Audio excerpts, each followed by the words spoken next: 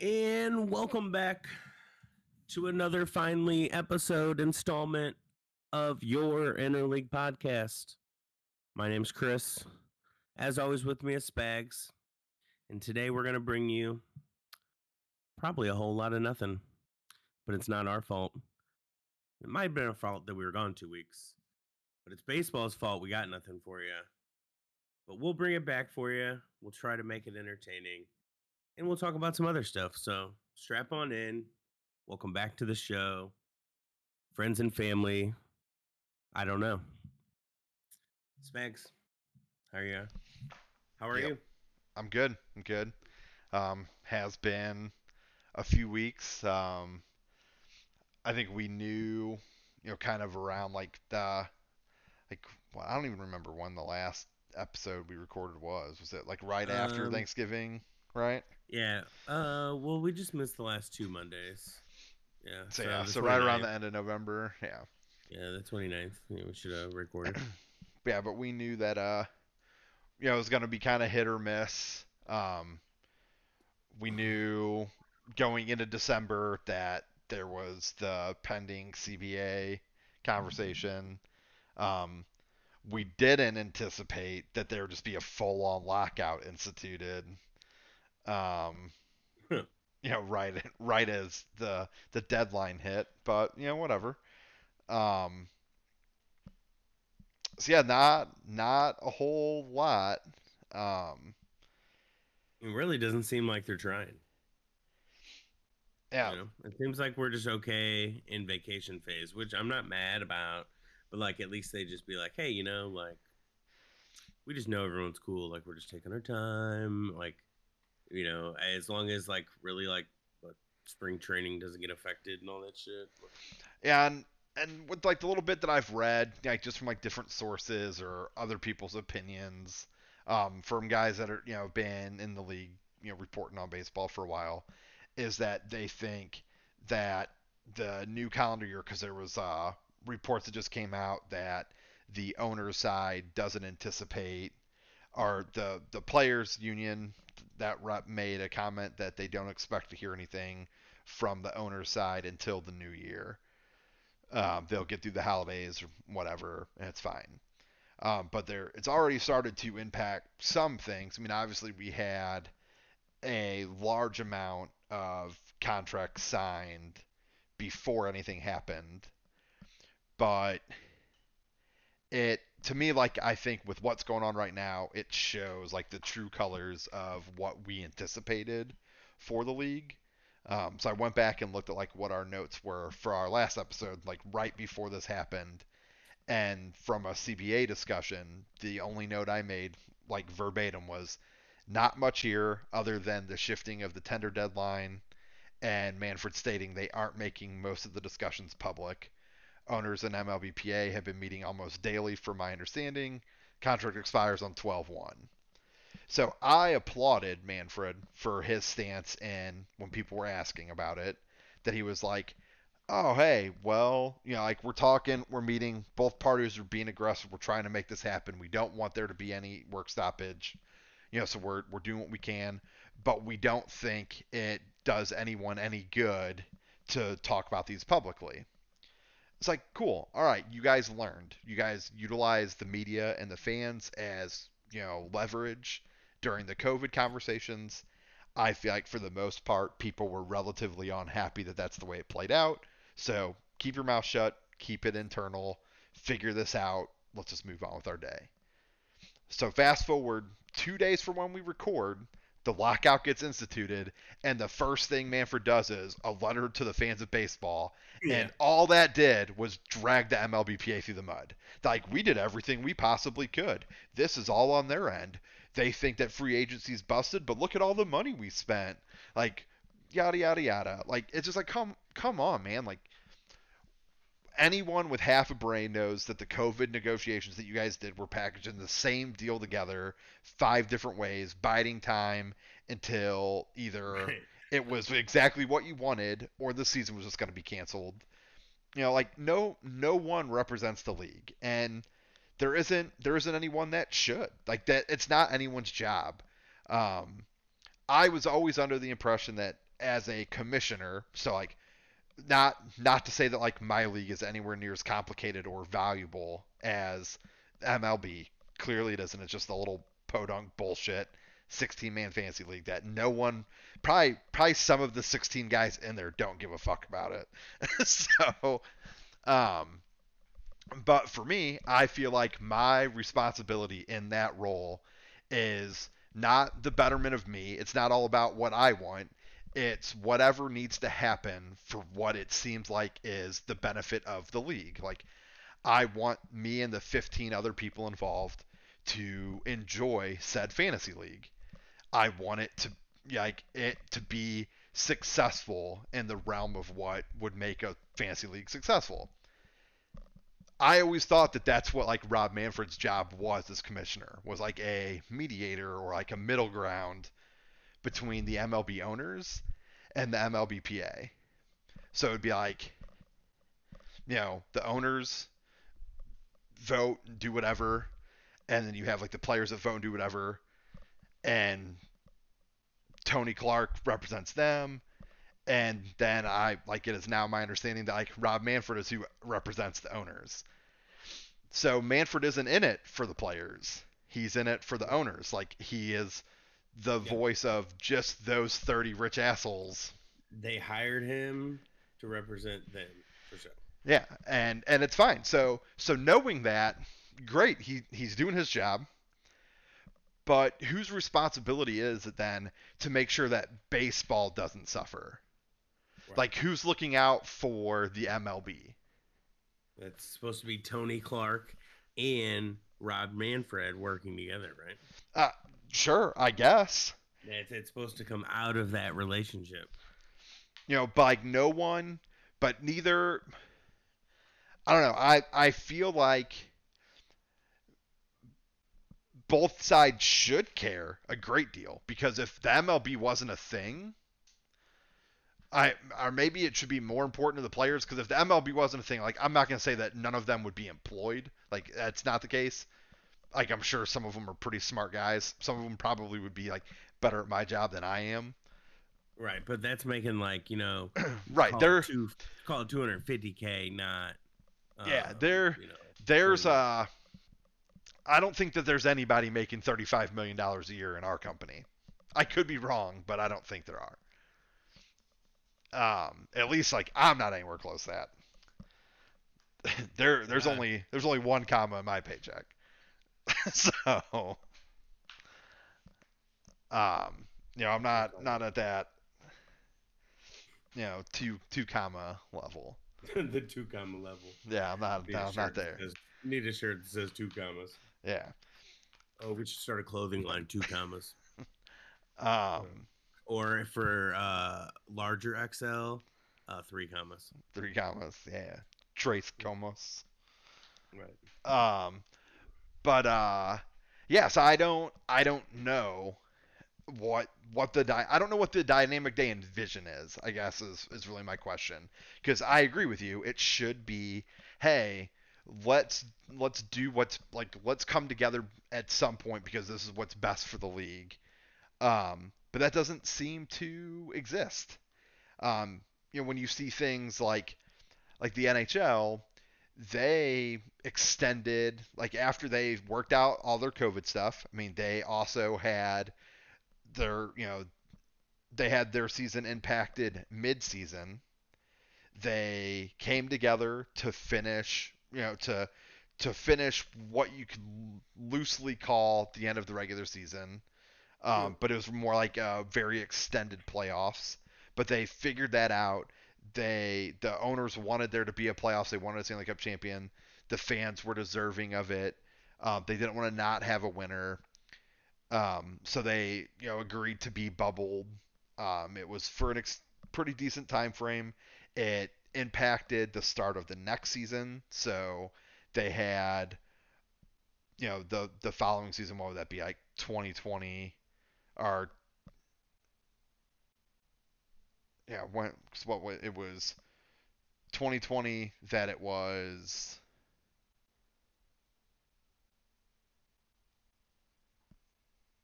Yeah, so it's the 2019-2020 season that was impacted, and then the start of the 2020 2021 got pushed back. They played a shortened season because of that. They played under different rules. They agreed to realign the divisions. Like our Blues played out west. In that conference, you had a division made up of just the teams from Canada.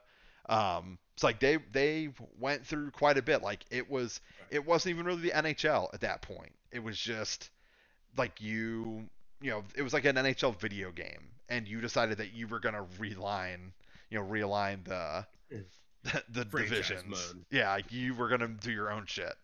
There just wasn't like a fantasy draft. So the teams stayed where they were. But so they went through all that, and it was fine. But in all of that, they also extended their CBA. So like they came to an agreement, like they was like, cool, like everything's kind of where it's at. Like we got to Do figure it you think out. it's because there's just less money in hockey in general, though? They were talking about, so it's not as like high stress, like um, it's just not. There's not, you know, May, gang of maybe $40 million contracts rolling around, $20 million contracts. There's for a sure. couple of those, but most people are making, three to, or one to, you know, Mhm. $7 million a year. For sure. Yes. So definitely. Do There's they get along a also little bit more just because there's less dollars involved? More money, more problems. maybe, but I like to me, I would think that like the players get their fair shake of the profits because the salary cap is driven by league revenue. So if Right. the league makes more money, the salary cap goes up. If the league Right. makes less money, the salary cap goes down. So So, both parties have an interest in the yep, NHL being successful. Baseball doesn't have that. yep, Players want to make their money, and owners want to make their money, and never the two shall meet. And players just want what they think they're worth, and players can be worth whatever owners are willing to pay, and there's no rhyme or reason behind it. So, yes, there's less money, but from a player's perspective in the NHL, you have a smaller career window. Like the average hockey career is probably shorter than the average baseball career. Um, you're like it you aren't given as much, like you don't make as much money. The world we live in is still just as expensive. So you aren't setting yourself up, you're not setting a future of your family up. Like, we've talked about like Nolan Arenado after this contract, like he won't have to work he doesn't have to work anymore. If his parents are still alive, they don't have to work. No one in his immediate family has to work. If he has kids, they don't have to work. His grandkids probably don't have to work. His great grandkids probably don't have to work. Like granted, shit happens. Like maybe something could change from there on, but as long as they don't just like blow their money extremely unintelligently, yeah. My last name's Arenado. yeah, So like they're loaded. I mean, like I would think that if one of us, like say like in our immediate friend group, like pick like me, you, and 8 other people. If one of us made $100 million over the course of 3 or 4 years, if we wanted to, all of us could be taken care of. Like all of right. us could retire on $100 million. 10 of us could probably retire, and our families would just be okay. They'd be good. Homes paid for, cars paid off, Let's do it. whatever. Let's do that. Um, Make you it. know, You're gonna our make $100 million. You got this. sure, yeah, I'm on it. Dope, Um, dope, dope, dope, dope. would we get to have 6 cars? Maybe we have 4 homes. No, of course not. But I don't know that that's relevant, and I think that people find it relevant because they can. And at some point, like what you said, Logan Paul, you were just talking about it. Just a, nonsensical YouTube personality that is the epitome of how some people become famous in today's day and age. Nothing wrong with it. It's just that's how it is. He's a content creator, but he spent $3.5 million on a sealed first edition, like first gen Pokemon card box. Yeah. $3.5 million. He doesn't even know what's in the box. Nope. Like could be worth absolutely nothing. It could be all garbage that he gets. Yep.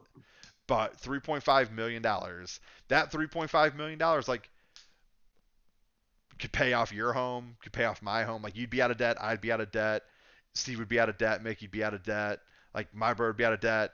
I like our parents wouldn't have any debt. Like, are we retiring on that money? No, but we're sitting good. Like we're investing now. We're not Right. making a mortgage payment anymore. Or You know, we got long-term capital. Harper's, her schooling's paid for, like her future, like her education's taken care of. Whatever. Like there's a little nest egg put away if something happens. If there's some medical bills that crop up or whatever. Whatever comes up for baby to be named. They're good. Right. Like Yeah. it. No issues. Yeah, like that 3.5 million, it just goes a long way. But some people just have this fuck you money and they spend it on first edition box of Pokemon cards because they have another $3.5 million that their family is taking care of already. Yeah. It's not the first $3.5 million he's made, so he can and if I made a ridiculous amount of money, I'm not gonna say I wouldn't buy shit like that because for all I know, like his family is squared away. Like they have a house that there's no debt, and he's paid off a car, and his parents are taken care of, and his brother's good, and his aunts and uncles, and like the people that were there for him and love him unconditionally. Like he did right by them. For all I know, I'm not saying he didn't, but even so, like it's just so I'm sure like money plays a part because there's a difference. But at the NHL, it's still kind of like a job. Like I don't know what league minimum is at the NHL, but I can assure you it's not 550K like it is in MLB. Has MLB ever said why they don't like salary cap?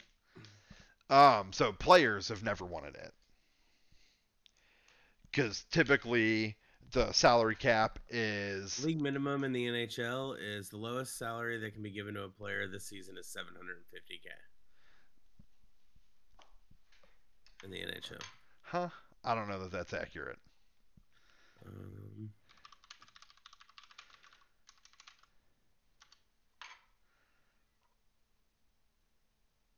Because if that's the case, then that's like, yeah. I mean, I'm seeing the same thing. So, yeah. so people are getting paid pretty decent because that's good money. Like if that's Yeah. the minimum. Yeah, it also helps though in like things like basketball and hockey that like you don't have such a large team. Like you have smaller profits, And it's but you don't have an so many NHL guys, an NHL so many roster's people. still like 22 guys dress, or it's like 20 guys dress and there's two healthy scratches, or maybe it's like three healthy scratches and 20 guys dress, something like that. I think they typically have like 18 skaters and two goalies, I want to say, that dress, and you get three healthy scratches. So there's 23 guys rostered on an NHL team. I mean, there's 26 on an MLB team. Yeah, I guess hockey's not that bad. But no, but Basketball, the there's difference is, seven. um, yeah. So the it's the cap that comes into play. So they have roughly about the same amount of guys. The league minimum's higher, but they also have like an NHL maximum. Like you have, and I know like basketball's the same way that you have like a max contract and it's like annual Yeah. average value and length of contract. There's like maxes that you can do. And you got to Um, qualify for it in the NHL, like in the NBA. You got to be with that team. That team can only offer you a max contract if you've been with them so long or something. Correct. Yeah, and so like looking at it, like I don't know what the salary cap is for the current year. This looks like it ended in 2019-2020 because I'm guessing things got a little wonky with the the COVID stuff. Um, but the salary cap was $81.5 million in the 2019-2020 season. Um, like Garrett Cole and Giancarlo Stanton make like 75% of that,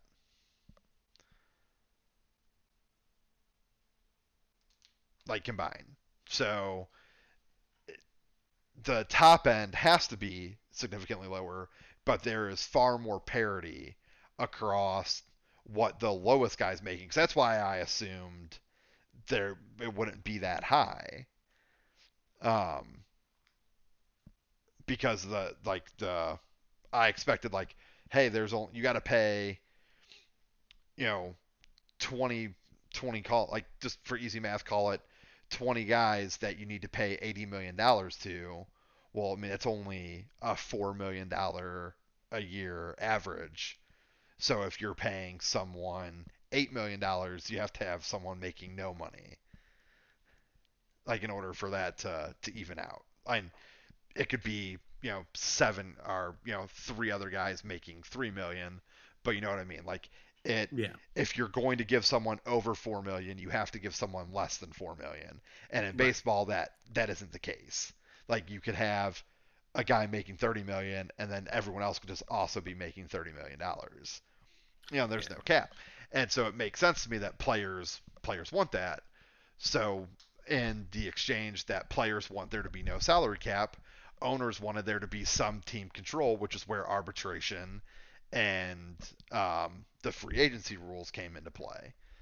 And so, from my understanding in the negotiations, MLB, the owners, have offered to make some adjustments to that, but I don't know enough of the ins and outs to say, like, well, this seems like a great deal. All I know Right. is that the owners are painting the picture that the players aren't really able to, like, aren't willing to negotiate. Like, they just keep turning proposals down. I don't know of any deal that was counter offered from the players to the owners. Just it hasn't been made public. But I know that the owners were like, hey, we'll make it like free agency will just be an age, not based on when you start in the league. So service time won't matter. And arbitration will go away. And there won't be qualifying offers or any kind of repercussion to signing a guy that hit free agency. So there won't be anything to hinder other teams signing you. And we won't institute a salary cap, but we'll institute a salary minimum. And so it's like, all right, like all this seems pretty good, but they just wanted there to be like an age number that you would hit free agency, like maybe it's like 25.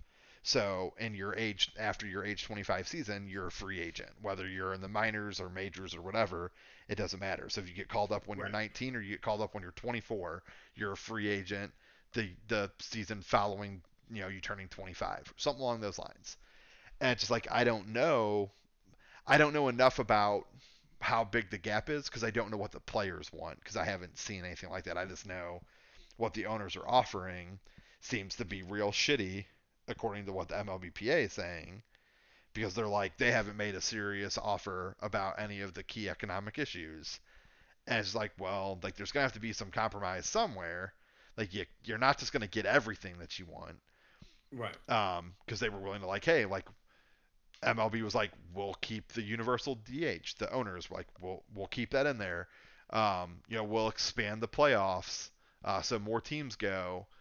Um, and like there was all this talk of like what this proposal was, and it's cool. Like I don't mind it being public, but now they're like, well, the MLBPA has been like, well, the owners haven't had any significant contributions, or they're not willing to talk about any key economic issues. And we think that since they instituted a lockout, they should be the next ones to make a proposal.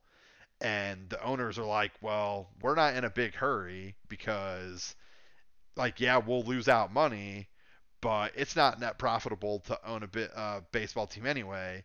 And so if games don't play, we don't make the gate, like we lose out on all those sales, but we also don't have to pay you guys. So if we aren't making money, but we're spending less, it's still a profit from an owner's perspective. But maybe Nolan Arenado doesn't want to go without that $35 million.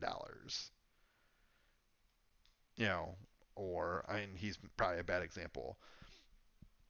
But like a guy like you know Tyler O'Neill, where maybe this year he's going to make $3 million, and last year he made 500K. Like that additional $2.5 million could go a long way for him and his family. So maybe he doesn't want to lose out on that, so he's willing to come around a little bit. And the owners are just going to continue to hold that onus over the players because at the end of the day, the players want the money that they're entitled to, and it can be a decent amount of money because there's no salary cap. But I know that the players want to address like teams tanking and teams not being competitive. Um, it's like they want to address that, and like I'm sure there's not a perfect solution, but I would think that it reminds me so much of like the U.S. government, like Democrats and Republicans. And it's like, man, you would think that this would be easy to come to an agreement for something that like a compromise that both sides can be happy and they understand that like compromise needs to exist. Like everyone talks about that like it's compromise is part of like a healthy relationship. Yeah. Compromise is part of a healthy friendship. Like in a work relationship, like there's some give and take that needs to exist in order for people on equal ends to be happy. Like, all right, like did we get everything that we want? No, but I did get this stuff. Like it is a step in the right direction, and it shouldn't be oh well, I got exactly what I wanted here, and the only way I got that is because I got the complete opposite of what I wanted here. There should just be like some happy medium that should come together. So it's like, all right, like, well, what from an MLBPA perspective, like, what are your key issues? Like, in a perfect world, what all do you want to be different? Like, you draw up what's your ideal league. What do you guys want? Like, be realistic. Don't like it can't just be like I want everyone to make $100 million. Like that's not sustainable. The league will fold because no one will own a team anymore. So realistically, what do you want it to be? Owners, realistically, what do you want it to be? Okay, how far off are these? Okay, now that we know, like here is your dream scenario, here's your dream scenario. So now what are you willing to give on? Like now that you know what they want and you know what they want, what wiggle room do we have to bring these together? Maybe both parties are completely on board with yeah, we want the universal DH and we want expanded playoffs because that means more playoff bonus money. So more players make more money for making the playoffs, and the owners are like, that's more airwaves. Like we're gonna have more games televised at prime time, which is more ad money. So we're gonna make more money. That's successful for the league. And you're just like, okay, so boom, here's two topics that we just agreed on, that we are 100% common ground. Now let's build from there. Like, is there a third item? No. Is there a third item that we're real close on? Like, you guys want there to be a salary floor that is, $75 million a year. And the owners are like, well, we'll do a salary floor, but our, the owners are like, we want it to be 75 million, and the players are like, we want it to be 90 million. It's like, all right, well, will you guys agree on like 80, 82.5? Like, where can we come together that is acceptable on both parties? See, it seems like a really simple process if Right. everyone involved are fucking adults, and it doesn't seem like anyone involved in this conversation is. And No. and maybe it's not that they're not adults, but it's you have the voice of 30 guys on one side and you have the voice of, 600 plus players on the other side, and you're trying to do right by everybody. Um And I want to say like the MLBPA, like they vote on a lot, and I would be curious to know, like even when they vote, what the outcome is of that. Like if they were like, do you want the universal DH, yes or no? And they ask everyone in the MLBPA. I imagine if it's 51%, they're like, okay, we're for it. Like the eyes have it, so we're gonna say we're going to push for the universal DH, even though that technically means that like half the league is going to be unhappy about it from a player perspective.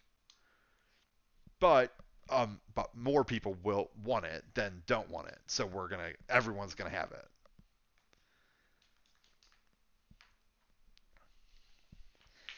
And Yeah, for I me, agree with the adult comment though a little bit. It's just um, and the political comment. It's just like just get it done. Like how like your job, both of your jobs was to get this done, and I like we what the negative impacts were like players like that don't have insurance right now. Like or players that aren't allowed to see team doctors. You know that are needing to rehab. Like I'm sure it's happening maybe under the table, but maybe not or whatever. well, There's already some reports of some people saying they couldn't get into the buildings and shit like well, that. and So that's what it's like. It's interesting because from my understanding, like to be a part of the players union, you have to be on an active 40-man roster for one of the 30 MLB clubs. Well, right, so someone like Jamison Tyon, he isn't on the 40-man roster because they transfer him to the 60-day IL. Well, if you're on the 60-day IL, you aren't on the 40-man roster. So at the end of the season, players get added back to the 40-man roster off of the 60-day IL. And I don't know when the time is that a team can say, "All right, we're going to put him back on the 60-day IL." I don't know when that happens. But it's like so your issue is going to be that his name shows up in a list of 40 names. But if this happened in March and the 40-man roster was set, like say they didn't do the lockout and players in this could still communicate, but then as spring training got closer, the 40-man roster was set, so Tyon was transferred to the 60-day IL. A lockout started, so you could no longer communicate. They could no longer do this or that. So like March 1st, but Tyon has been transferred to the 60-day IL. So now he's off the 40-man roster, so he could then continue to work with team doctors because he's not part of the MLBPA because he is not on an active 40-man roster. Like if it is legitimately like that cut and dry, that's the dumbest shit I've ever heard. Like that's some petty ass shit. yeah. Well, I mean, the petty shit is that like they're still like like cool. The Mets are still like doing what they need to do and crap like that. Like they're getting Justin Verlander's deals done, but like the pictures of the players aren't on the website anymore. Like this is coming back. Like how to the extreme like do you have to take it while it's gone? They're like, oh well, your pictures, you guys aren't like part of really Well, MLB it's right now. So well, it's just MLB.com that had to remove them. It's like if you go to like CBS Sports, they're still there. right, So right. so to me, it makes sense, and it's petty. Don't get me wrong. I don't disagree with that mindset at all. But it makes sense that it's like, hey, we have to separate ourselves from this, and MLB.com is owned by the MLB owners and league, like by Major League Baseball directly, and we are not allowed because there's a lockout and we are not under an active CBA the rights to use their name and likeness without compensation is tied into that CBA. So because we don't have it, they legally can't, or something along those lines. I bet you can buy Why? jerseys right now Yeah, why CBSSports.com is able to, or why ESPN is able to use them, I don't know. because they don't give a fuck. Yeah, I don't know why it's not dependent on some sort of CBA. Like it again, like it just seems like when it comes to it's just so petty when it comes to Major League Baseball and its owners and the MLB Players Association. Oh yeah, let me buy a Nolan Arenado jersey right now. They don't give a fuck about that. Yeah, and it's cool. Like, I mean, don't get me wrong. I have enjoyed some of the stuff that they've talked about. Um, the minor league players aren't included, so they're still talking about that. Like, there's been some good articles about like the prospects that are coming up, so they're calling to light some things. There's been some feel good stories that have been on there. What I think, like I saw earlier, there's like an article with like Ichiro, um, like pitched against um like some high school players, and he struck out 17 batters. Oh yeah. Yeah. Um, so yeah, so it says here like the offseason exploits of Ichiro Suzuki continue to create memorable moments for baseball fans around the globe. Weeks after the Mariners legend showed up to hit dingers at a high school in his native Japan and surprised Daisuke Matsuzaka during the right-hander's retirement ceremony, Ichiro stepped onto the mound to face a select team of girls high school baseball players. So I mean, like, I think that that's cool. I think that this sort of article has a place on MLB.com for sure. But if the offseason were underway, I think that this article should still have a place on MLB.com. Like, if anything, like you know, put like a section in there that it's like baseball around the world, or like baseball off the field, like an off the field section or something along those lines. It's like, hey, like, here's some other shit that baseball's doing. Just to call Right. light to it. They like MLB donated $100,000 for tornado recovery. That goes a long way, I'm sure. Like, I think that even if things were completely normal and the owners and the players had the best relationship known to man, I think this stuff should still be headline news on MLB.com. So I'm not super worried about what it looks like now. It but like you said, it's just petty. Like, oh well, nope, you don't have permission to use our pictures and name anymore. Oh, you're not part of MLB.com? Sure, go ahead. We don't really care. But MLB.com, don't you fucking do it. Don't you dare. Right. That's so disrespectful. And it's like, well, they care because they can. And it's like, yeah, but why? Why do you want to? Like, that just seems more stressful. It's like, like I have this problem at work, and I could just, bitch and moan and vent about it, never do anything, and just deal with this shitty process. Or, like, I can have constructive conversations about it, try to make the process better, improve on it, and just be done with it. Like, go about it the way that I should, because that's what I get paid to do, and I'm trying to be professional. It's like one of the in those two options, like one seems like the clear cut, hands down best decision to make. And it isn't the route where you go like, you can't use my name in my picture anymore, but you can, but not that guy. Like, fuck Aunt Janice, she can't come. She's an asshole, so she's not invited to Thanksgiving. Her husband can come, but Aunt Janice can't. Like, that's some petty shit. So stop. Right. AJ is a real Karen. Which is a real... Yeah, she's being a real Karen for sure. So But yeah, they need to, and it's not really, like we said, it's not really hindering much. Um, it is just kind of lame. There's just really nothing to talk about in baseball. So it's yet again, like I said earlier, it's like I could complain about baseball all day long. They between the Cardinals and the front office of the MLB, they do enough where I could complain. yeah, I don't know. Did the last time we recorded had Schilt already gotten his job with MLB? No, he had not. Yeah, so I guess I haven't. I forget what he's going to be doing. I think it's like some special advisor. Yeah, yeah, he got like a LaRussa role, you know. Yeah, So they're just waiting for him to leave the White Sox. She'll go. yeah. Whenever Ali Marmol just doesn't do anything, the Cardinals are like, hey man, want to come back? Hey man.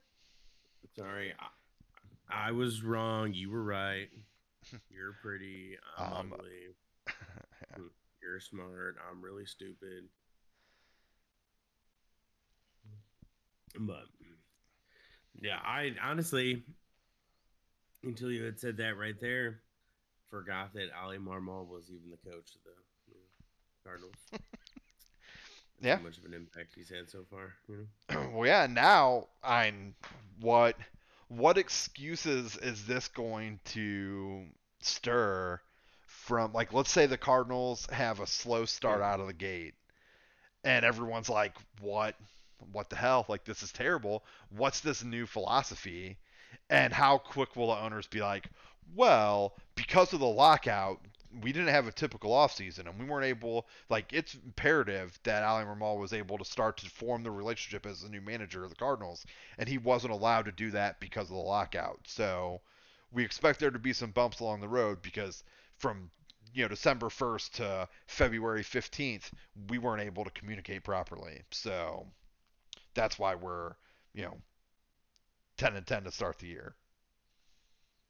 I think Mo might use that at the beginning of the year, but like I don't think he would. I don't think he would have that rhetoric for too long because I mean he knows just as well as everybody else does. Like I mean Ali Marmol.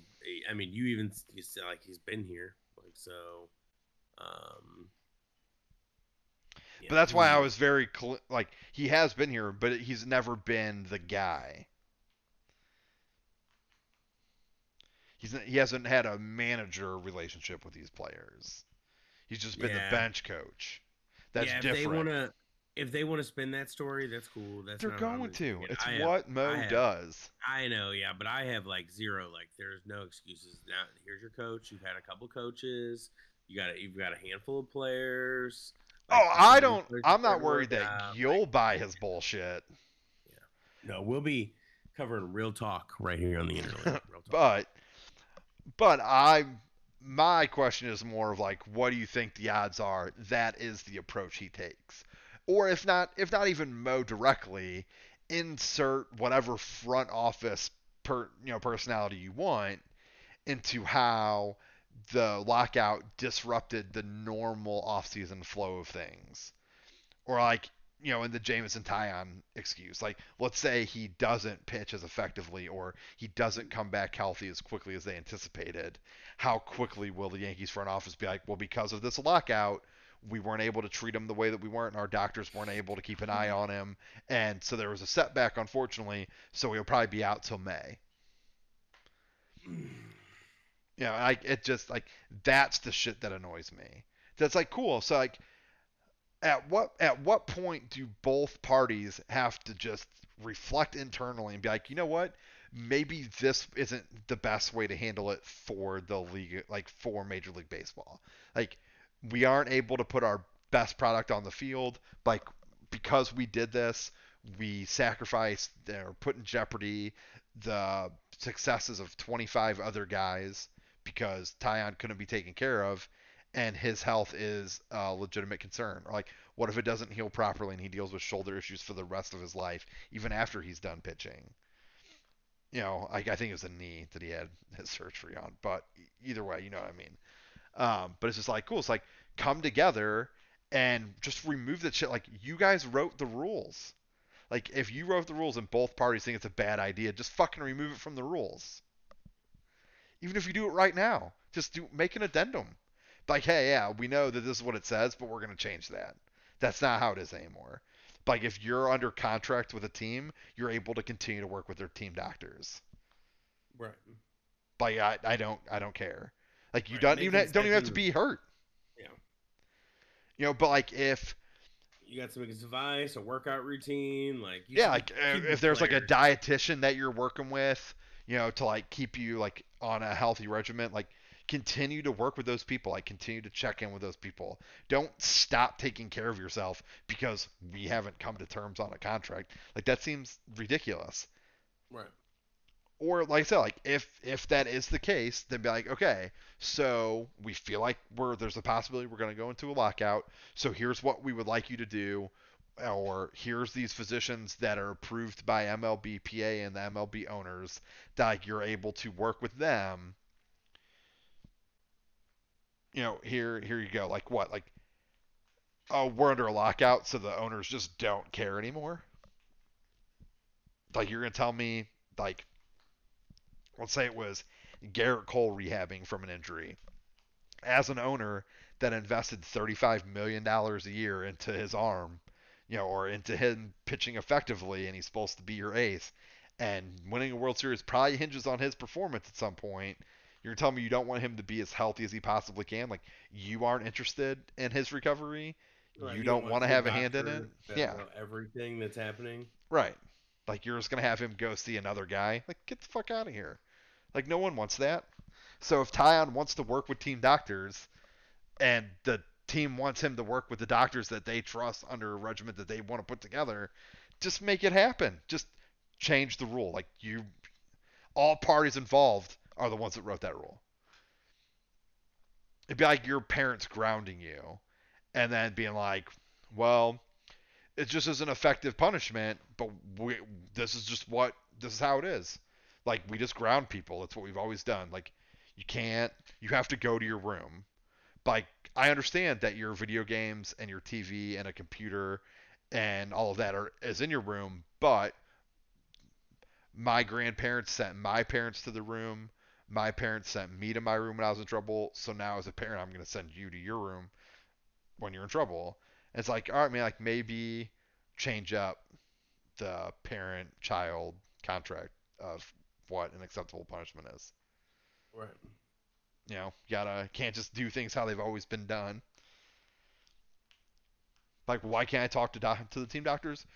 It's just how it's always been. When there's a work stoppage, when there's a lockout, you're just not allowed. Those are our doctors, and you're not allowed to do it. Yeah, Because you're a I don't peasant. work for you anymore. No, you do. You're still under contract with me. Like, can't go work for somebody else. You can't leave the MLB. Like, you're still indebted to me. You still have to hold up your end of the contract. So, but no, you can't talk to our people, and you can't talk to other people either. You just have to figure it out. Better up your WebMD game. Yep. Yeah, well, ever dude, just listen to the Joe Rogan podcast. Should be good. So, or how many players get popped for PEDs and then are like, well, I wasn't able to work with our team doctors, so I didn't know what was going into my body. Like, I tried, but this is not what I'm get paid to do. So, like, I don't know what's going into my body. That's what I rely on the team doctors for. So there was 3 weeks in December, or there was a 6 week period of time that I was at a loss. Like, I'm lucky I even fed myself. How was I supposed to know what was in it? I'm not a doctor. Oh, okay. Poor you. Idiots. So Shill got hired. Verlander officially got to ink his deal. For some reason, it dragged on through. Buck Showalter was hired as the Mets manager. Seemingly because I guess did you read the stories a couple weeks ago that would was it Max Scherzer would have preferred somebody like Buck Showalter, and Um, boom, he's hired. I did not, Yep. but that's So funny. yeah, I think it was one of those. Uh, and because then I think what I read on Reddit was that Manny Machado then was like co-signing, was like Buck Showalter really kept me like centered, blah blah blah, and the comments were like, no, he didn't. Like, could you imagine Manny Machado like centered, like blah blah blah blah blah. So, but we'll see how Buck Showalter does in New York. He's managed the Yankees, so Yeah, yeah, he'll be all right. I mean, he just yeah, I don't think it'll be too when's the last bad. time Buck Showalter's won something? And it's just like like Steve Cohen. Maybe they're just not out there. Maybe it's just not it. But like the youth in some managers and the youth in some teams, and like maybe some of these older guys do get it, but even with the LaRussa one, like I like LaRussa, obviously hometown favorite, but like at some point in time, like can you just like retire and like enjoy your days and like not be an option anymore. Like Buck Showalter's been out of the game for when's the last time Buck Showalter was a coach? You're telling me nobody else deserves a chance? Showalter. And I get it. I could have been screaming the same thing when Tony got hired, and I wasn't. Yeah, I but could have you been. you just admitted your fault that like, you were on board with Yeah, it because you like him, could have been. and it's fine. And again, like 2018. if they think Buck Showalter is the best guy for the job, then I don't have a problem with it. Like, sure, he's older, but that He shouldn't was 62 years old in 2018. that shouldn't discredit him from you know being hired as a manager. Yeah. Yo, that's you're right. That's ageism. But you're telling me nobody's been ready and waiting. And I guess maybe you got a high profile team. You're spending a lot of money, but I don't know. Well, and they I just don't know. We'll cleaned see. house, so at least like from a Cardinals perspective, like they've had like Ali Marmol in the wings, kind of being primed for this role for a little bit. I think it just happened earlier than expected because of the firing. I think that if the Cardinals went through a similar year as they did in 2021 and 2022, and the Cardinals just didn't extend Schilt and they hired Marmol as their coach for the 2023 season, I don't think anyone makes any stink about it whatsoever. I don't think anyone cares. Um, but the way it went, that they were like real hush hush, real vague, philosophical differences, and you fired him, that's where I think um, the difference will be, or why people are like, hey, this doesn't make sense, because I don't think anyone felt that Schilt was deserving of being fired, and Matheny was probably deserving of being fired a year and a half before he was. Sure. So they're like, what the hell? Um, and I think that it, I don't know, I get like we say it making jokes, and I know like a lot of people brought it up when it happened, but the manner in which he got let go, and it seemingly kind of being, at least blindsided to the public eye. Obviously, we don't know what kind of conversations went on internally, but in a year that the guy was up for, was a finalist for NL Manager of the Year, to be fired, it doesn't really instill like the Cardinal way. And then, not to mention, the last two managers that the Cardinals have had were kind of like hand picked from DeWitt and ownership, and both were fired before their contracts came to an end. Um, if I were a manager looking for a team to go to for a management job, I would be hard pressed to feel like the front office is going to keep, if they put faith in me, they're going to continue to have their faith in me. It's more of a, what have I done for you lately? That if I run into a rough patch at all, or if the team doesn't perform up to standards at one way or another, then you know, I'm going to be the one to be let go, because they've already shown that they would do it to guys that they were like, this is who I want. So I think it just puts a bad look on the franchise, in my opinion. I was going to go look to see like if I could look at the uh, the Cardinals like top prospects, but Are they gone too? yeah, I had to go into this article, and then there's a link. But typically, I would just go to like their roster, and I could look at like the 26 man active roster, the 40-man roster, the depth chart, the Right. prospect list. But that, if you go through MLB.com, it isn't there under the roster drop down anymore. But if I go, so like if I, yeah, like there's no If like teams or anything that I can go to. But You if gotta go to I'm MLB.com/prospects yeah, and /Cardinals. so it's on the website, but the link to get there normally it isn't. So they just removed the link. They didn't remove the information. And there's pictures and everything, which is Yeah, fine because none of these guys are part of the MLBPA because they're not on the 40-man roster. yeah. Or at least I don't believe they are. Or no, I take that back. So some of them are. So like Ivan Herrera is on the 40-man roster, so his picture isn't there. Oh yeah, his picture is not there. Look at that. Angel Rondon, Brendan Yeah, Donovan. like Juan Yepes, Ali Sanchez. Yeah. Yeah, But I was looking just to see like what they it's had. deep, dude. That's deep.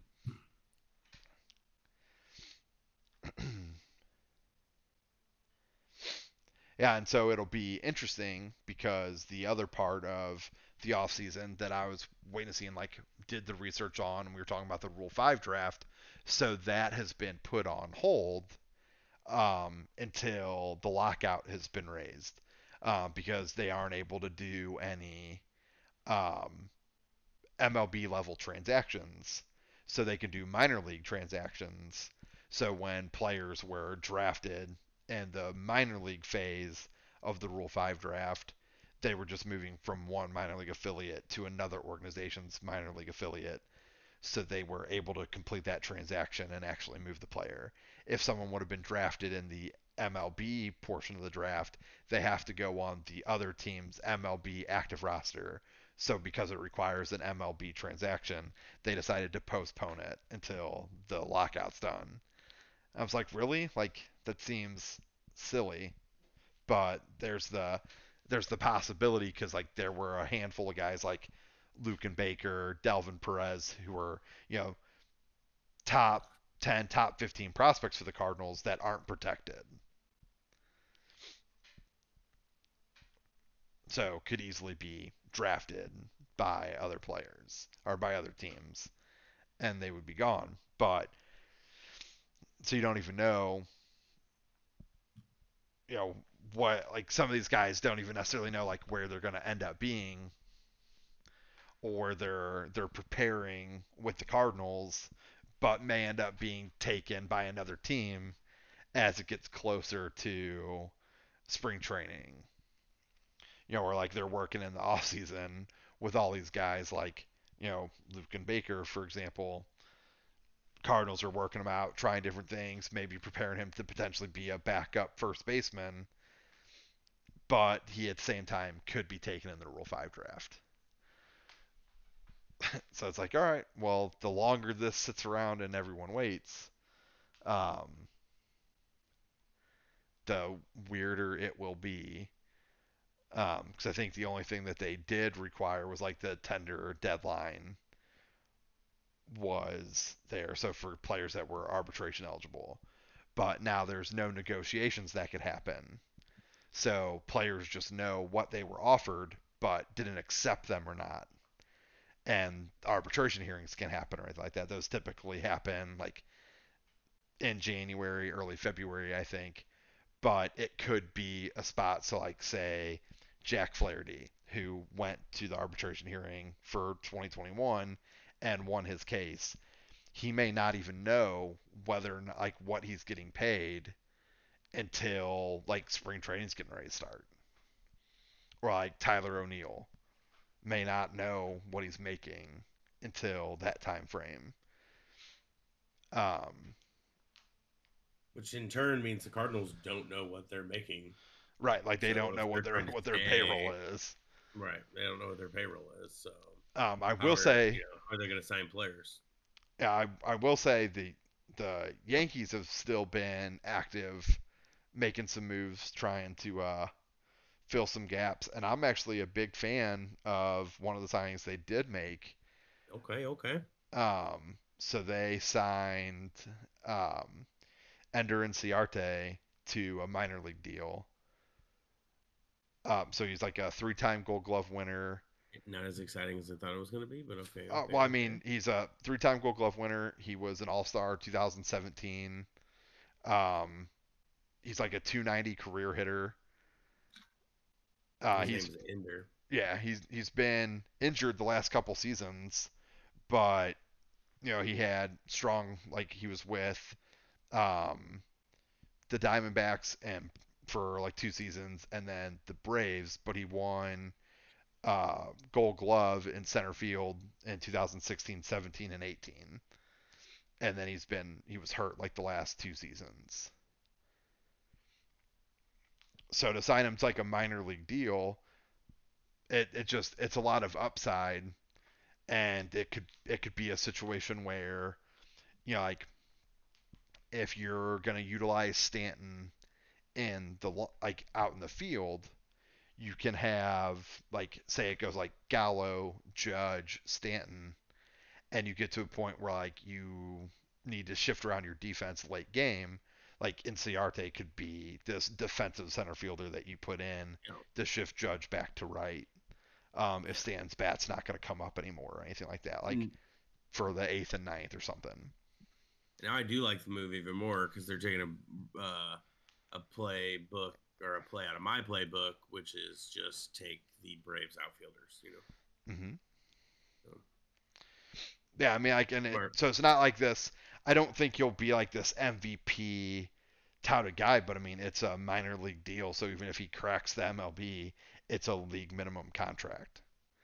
So, and you already like the only center fielder or like natural center fielder that you have is Aaron Hicks, and so you're like, hey, like here's now this other depth piece that we can just ride with this guy, and he can be down in our minors, and it'll be fine. Like I would much rather it be Ender and Ciarte than like a 38-year-old Brett Gardner making $8 million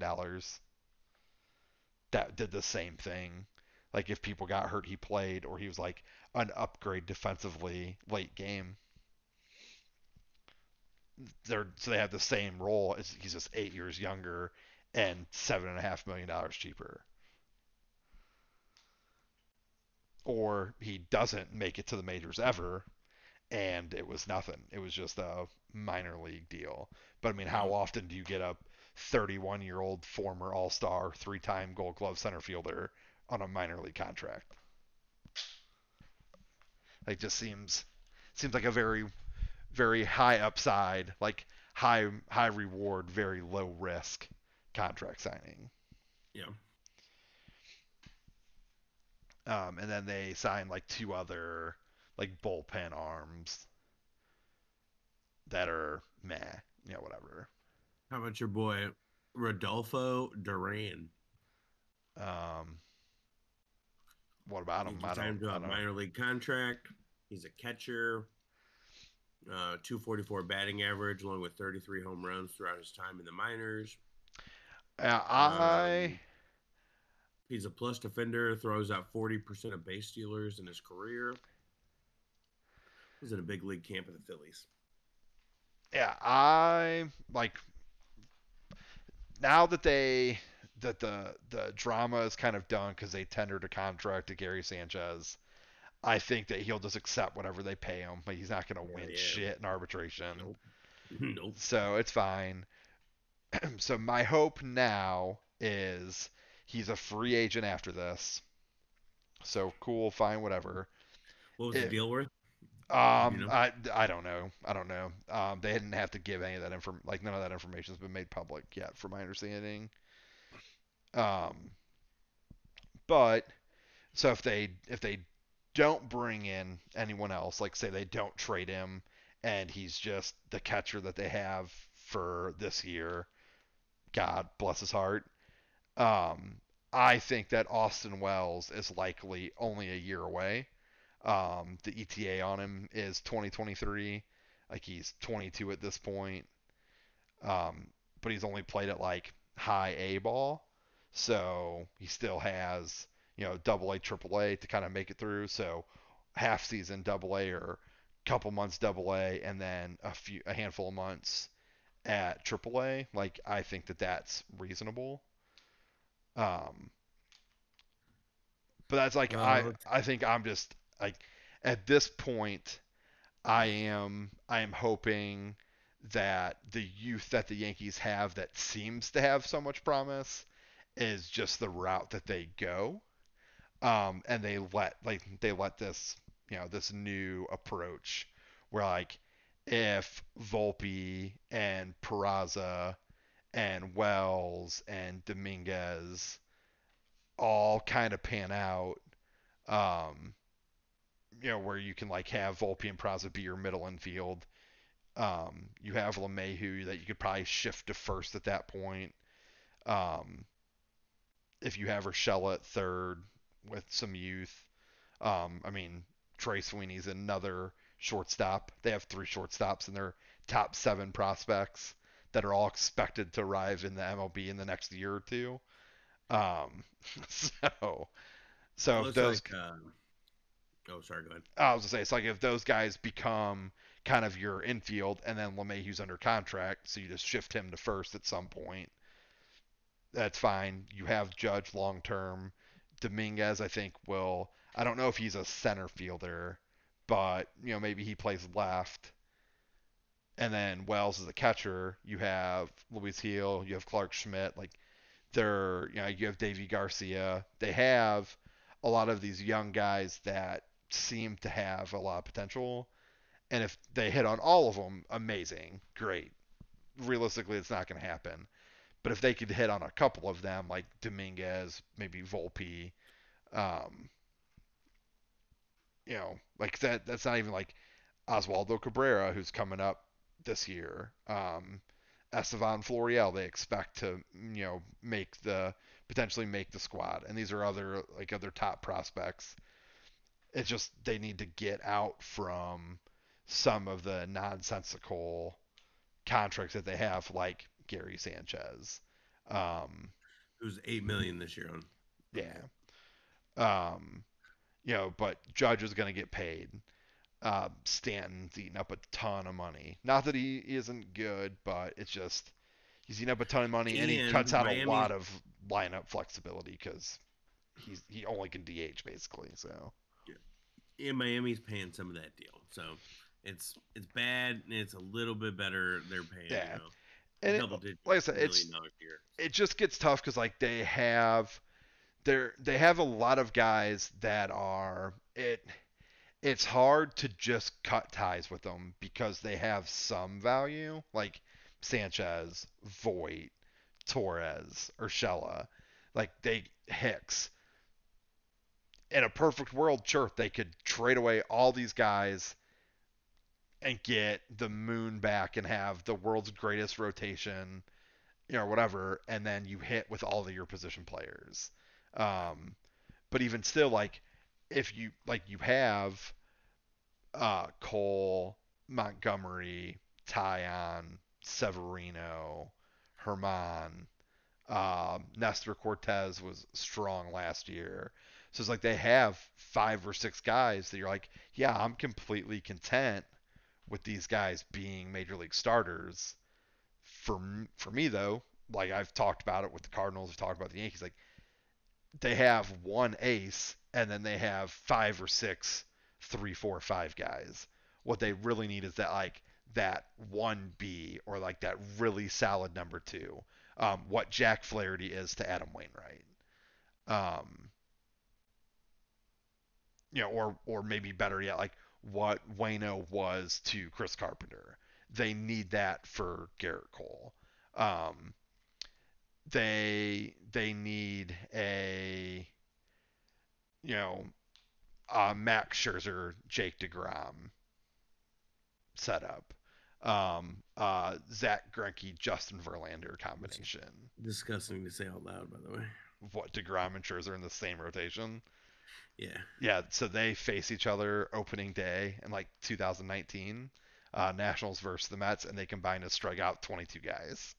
Yeah, That's so dumb. Could you're playing you a who? 3 game series and you're going to see both of them. You're Yeah, like, who opens? That's a great question. Who opens the regular season against the Mets? hopefully The it's like the Nationals. oh yeah, Oh Mets, God. of course. Yeah. Well, Uh, Juan Soto. We'll get to watch Juan Soto get struck out. yeah, and then the Braves. So it looks like it is a 4-game series against the Nationals, maybe. Oh no, 3 games, but they have a day off. So it's like opening day, day off, and then they play uh, Saturday, Sunday, and then they play the Braves. So the Nationals and the Braves in the first week of baseball are both going to get to face. Um, well, I guess only they'll maybe they'll get both because the extra day off. So maybe they'll. Oh, oh man, that's so unfortunate. So um, they play. God damn. The Nationals are going to have such a horrible record to start the season, probably. So they play 3 games against the Mets at New York. Then the Mets play the Braves for 3 games. And then they play the Nationals at Washington for a 4-game series. Mm, So in the Nationals' first 10 games, there's strong possibility that they're going to face DeGrom and Scherzer 4 of those 10 games. That's that's stupid. rough. That's That's rough. you're real mad at someone who ever created the schedule. You're real mad at them right now. Real mad. You're like, come on, man. Well, that's what you want if you're the Mets. That's what you were looking for. Yeah, and that's what I wanted the Yankees to have. Like I would love to have one of my biggest questions on opening day is who are we gonna pitch? Like it it's I mean there I guess like that same question could just as easily be construed as poor. Like the Pirates. Who are the Pirates gonna pitch opening day? Like it doesn't matter. And whatever. Or like Tampa Bay. Who are they gonna pitch? But some teams like they just have that scenario like uh Toronto, for example. Um they have Jose Barrios and I think they still have Ryu there. I feel like they signed one other pitcher and maybe they bring Robbie Ray back. And you're just like, man, who were they gonna pitch opening day? Is it gonna be Robbie Ray? Is it Jose Barrios? What route they think they're going? Um, San Diego, is it Darvish? Is it Snell? Is it Clevenger? But for like the Yankees, it's Cole, and that's fine because he's arguably one of the best pitchers in the game.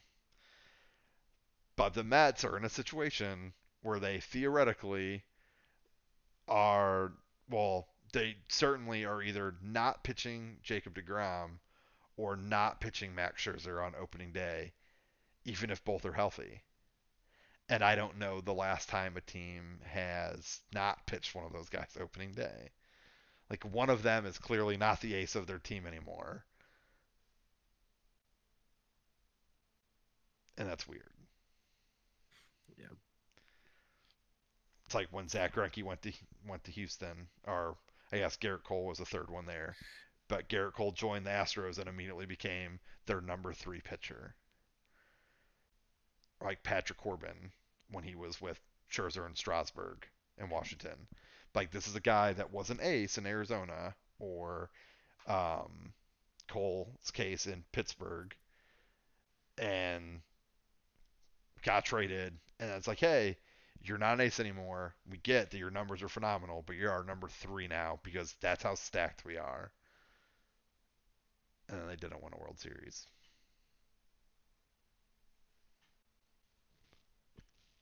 Garrett Cole's your number 3. Yeah, it's Yeah, he dumb, doesn't pitch right? for the Pirates anymore. Although he wasn't that good when he was with the Pirates. Not like, oh my God, it's Garrett Cole. So he was like, cool, I'm out of this organization. I can pitch better than this. I mean, I guess it Watched. depends on what you what you mean by that good. I mean, I guess maybe I don't remember. Maybe it was just because he was on the Pirates. I don't ever remember being like, oh man, we got Garrett Cole. he definitely had some years better than others, but I mean, like his best year was probably 2015. I mean, he was with the Pirates for 5 seasons He was an before he went to all-star. Houston in 2018. But I mean, he was like a 19 game winner in 2015. Um, but I mean, he struck out 196 guys his last year there, and he went 12 and 12 with like a 4.2 ERA, 33 starts through 200 innings for a terrible, terrible team. You know, his numbers went to like next level when he went to Houston. You know, 'cause he's probably cheating. It's probably when like Spider Tech became a thing. Because his Ks per nine. Now, granted, he also he went from being like a good pitcher on the worst team in a division to being a good pitcher on the best team in a division. Um, so the quality of teams he faced were probably lower. But I mean, his Ks per nine went from like high eights to like it was 12.4 in 2018, 13.8 in 2019, 11.6 in 2020 with the Yankees, 12.1 last year. So I mean, he's like it's a night and day difference. Like he's only got 15 career games against the Cardinals. what do his numbers look like against them? He has in Probably terrible. no, he's only let up 17 hits and That's pretty good. 376 plate appearances. That's pretty good. Oh wait, hold on. No, that's 17 doubles. Oh, 79 hits. I was like 17 hits and 15 starts. That's pretty good. Yeah, 79 hits. 11 home runs. Doesn't really have an ERA or anything. Batting average 230. Yeah, so I mean, he shut us out, and that's the team he's actually played. The Cubs at 15, the Brewers at 13, the Reds at 13. Yeah, so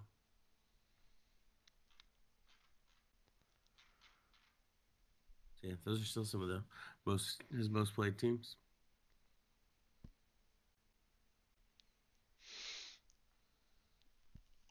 Oh wait, here's the one I'm looking for. Game level. Here we go. Yeah, so he went 8-4 against us with an ERA at 296. Yeah, and I think that's pretty good. Yeah, that's pretty good. Pretty good. 91 innings pitched. Yeah, not too bad. But yeah, he wasn't a super. I guess he wasn't a superstar.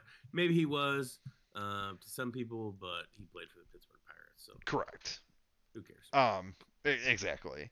Um, and it was like he was having like a down year. Then he got traded to Houston. It's like 2017 was probably the worst year of his career. And he was like 26. So then he got traded to Houston for like his age 27 season and was just a fucking stud the 2 years he was there. And it was the most annoying thing in the world, especially 2019. Especially that one. Yeah, and then the Yankees were like, well, we can't beat them, so let's just steal their pitchers. And they paid him, Spider tech money. yeah, Spider Tech money for sure. Yes. Oh, I still can't wait till Trevor Bauer throws again, dude. Uh, it'll be interesting. He'll be like, well, no, because of Spider Tech, it's because I haven't pitched. Yeah, exactly. See, now you're starting to get my mindset like, hey, there's this other excuse now. That's what I'm going to go with. It's like you can almost predict it. Right. I'm still waiting to see what's going to come out about this whole like the MLB used two different balls for Oh, 2021. I know, right? Like, and they knew about it, and someone was like, I guess like there's like a manufacturer code that's on the baseballs, and the argument was that like due to COVID, the production was reduced and they weren't able to make enough of the new baseball um, for this upcoming season. And so they had to use baseballs that were left over from previous years to meet the demands. But so, like in the article that I was reading, the report about it, apparently like that manufacturer tag was like the serial numbers fell into like batches of baseballs that were created this year, like in the time frame that they were producing baseballs of the new ball. So it's like, well, what was there not enough to go around, or did you just waste time making this other baseball that if you didn't, you could have just made this new ball? Um, so like the major question was like, does MLB know what like what games they gave what ball to?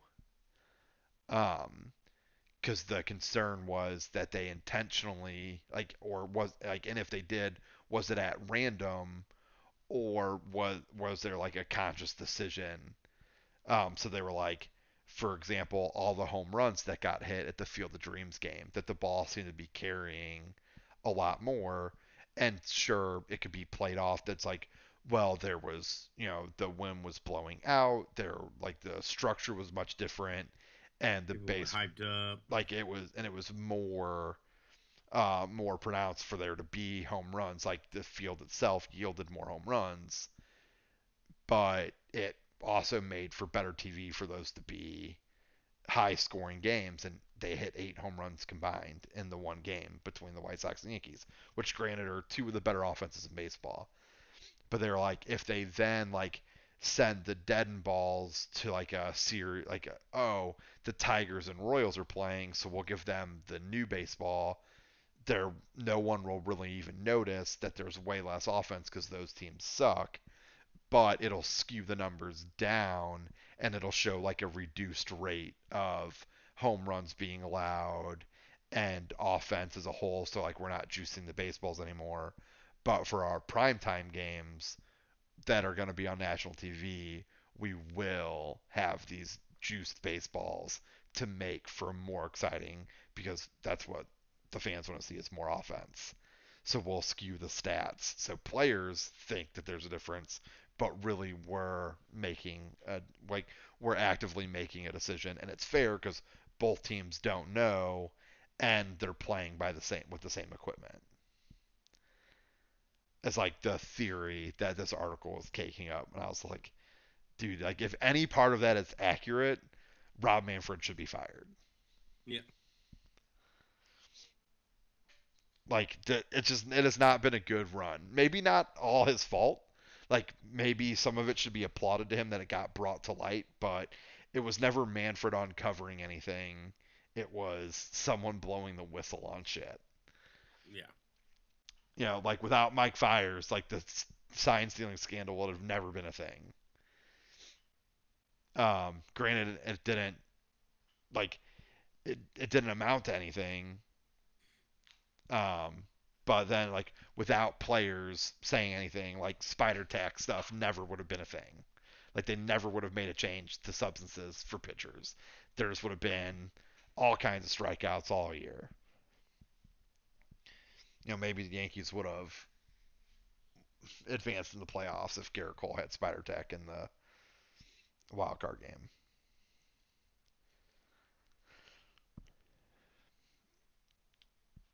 I should have let him use it. Would have been more exciting TV. But yeah, like yeah, it's just there's so many things. I guess not so many. There's enough black eyes, like there's enough pain points on baseball right now that the last thing they really needed was this lockout work stoppage. Because like there's all this shit going around with like the Hall of Fame ballots and people not voting like because of their connection to steroids, even if they never, if they never, you know, if they didn't necessarily ever test positive for steroids or anything like that, but their name was associated and these riders are on their high horse. People being up in arms that like there was a handful of guys. I think like one or two of them that didn't vote for anybody on their Hall of Fame ballot. Like they didn't think anyone was deserving of getting into the Hall of Fame. Um, Me personally, I think that writers should be required to, if you're not gonna vote for a guy, like you should have, like it should be publicly known, or like if you did or didn't vote for a guy, which they ballots don't have to be released, they can do it anonymously, but I feel like it's kind of getting past that, like everyone's just letting it be known. But I feel like if you vote yes or no for a guy, you should put your reasoning why. Like there was one guy I think like he had voted for Scott Rowland last year, and now this year he didn't. And like obviously Scott Rowland, like his numbers didn't change, like what he's done for the game of baseball didn't change. Right. Why did Um, you vote for him one year, not the next? right. So and if again like they only can vote for 10 guys, so if like there were if he voted for 10 other names and like Scott Rowland was his 11th, then sure. But from my understanding, he voted for like two people. So I was like, okay, so what changed your mind about Scott Rowland? And if I would have had insight into why you did vote for Scott Rowland last year, and insight into why you didn't vote for Scott Rowland this year, then maybe I can get behind your decision. But ultimately, what it's doing is that it's making Cooperstown just less and less relevant. Because like there are media people that will just have a personal agenda that they're like, oh well, this guy didn't give me an interview. Like he was always an asshole when I tried to interview him during the game. So I just don't think he's a good person. So I don't think he should be in the Hall of Fame. But you know, like it, and I guess like people could argue that it's not just stats that get you in. It's like what you do for the game of baseball, and you know, you shouldn't be congratulated if you're an asshole, but at the same time,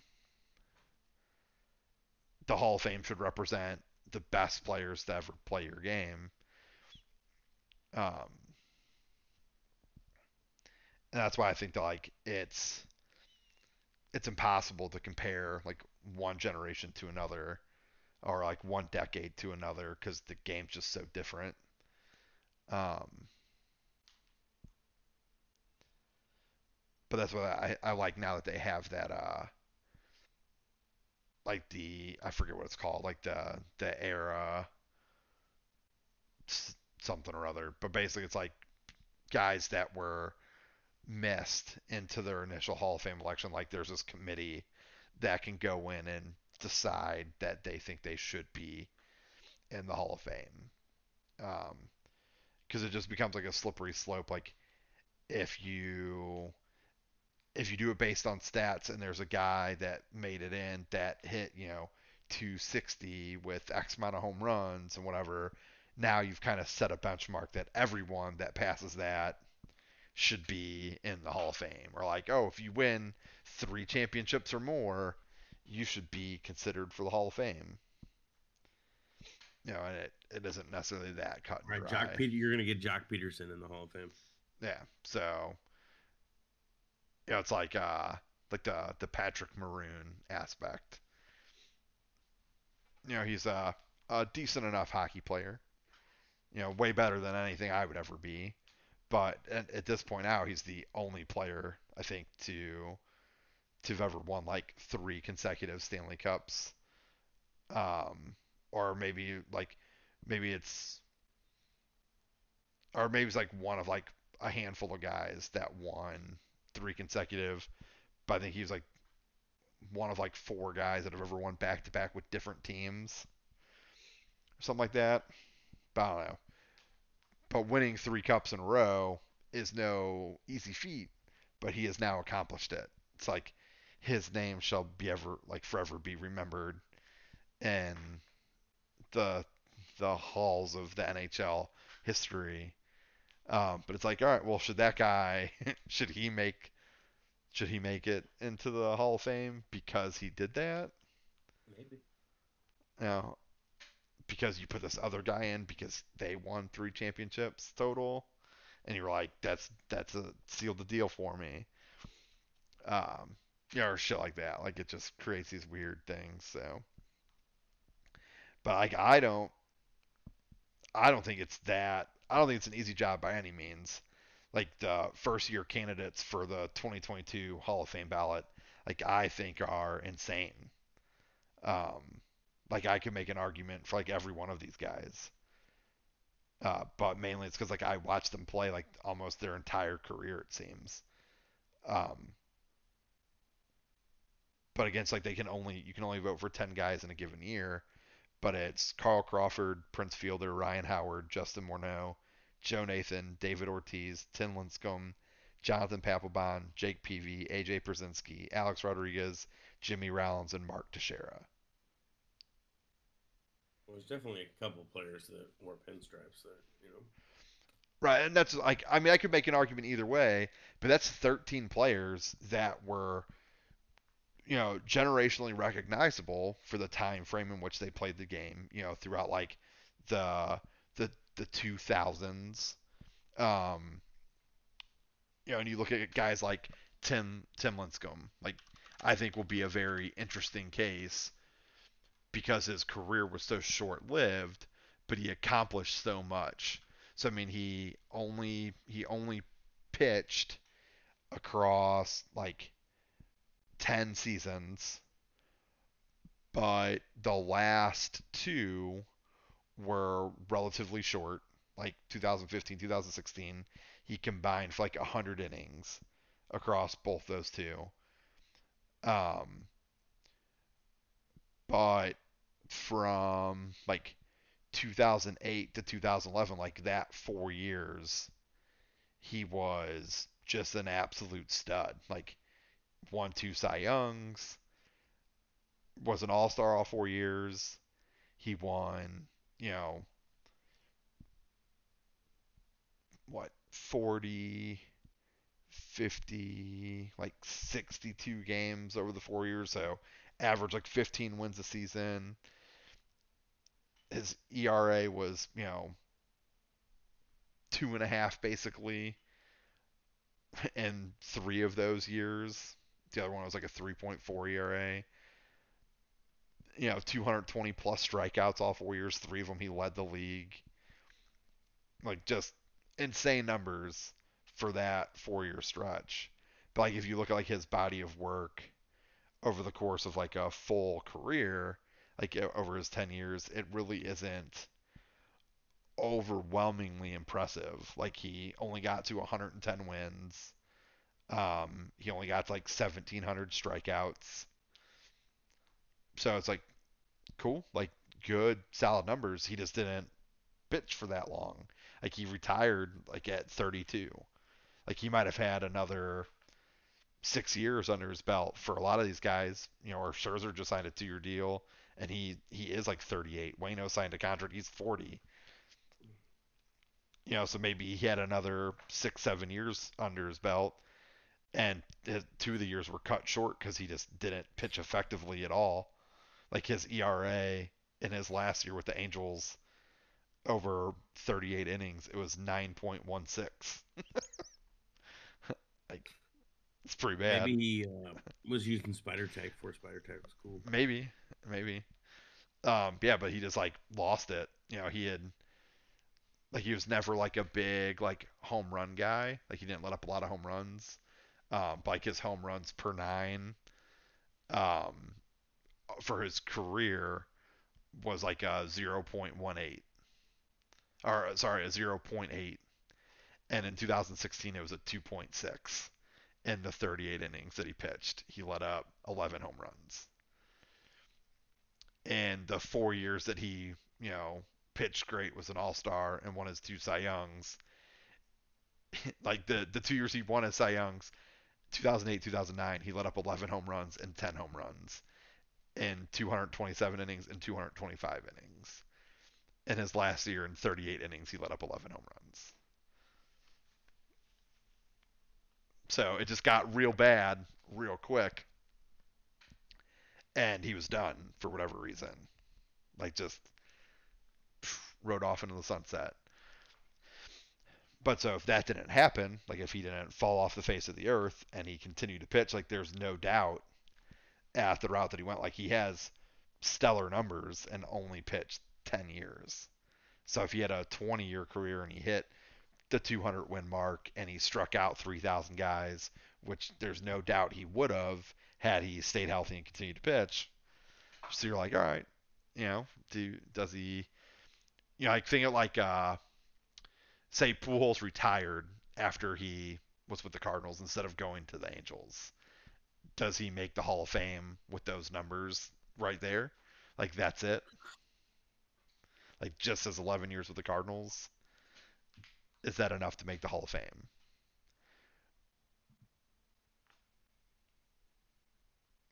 Maybe. Right. That's saying it's like that's where like I see Lincecum is that like was the You four might be able to get really the good votes. years and the two additional years that were good, just not great years. Does that 6 year bubble give him enough to get in, having nothing else to go along with it? Like Pujols now, I think is a no doubter a Hall of Famer because he pieced together another 11 years or whatever after the fact. They definitely weren't as good as the first 11, but he got to milestone home Right. runs, got to milestone But it was RBIs, like and it was like the most consistent 10 years of any player, and then, off and on. But he was able to get to the milestones, right, which for most people is that guarantee.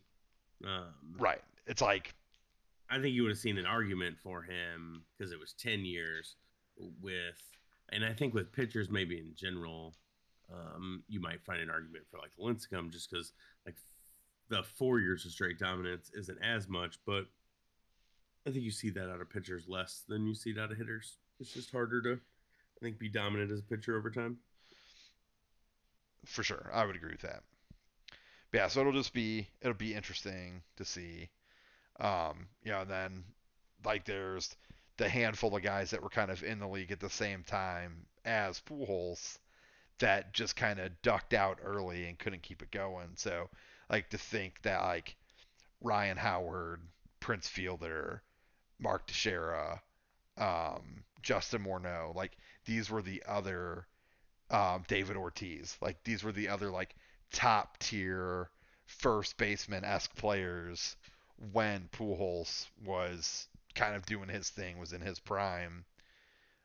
These were the other guys, and they are now all up for the Hall of Fame, which means they've been out of the league for 5 years.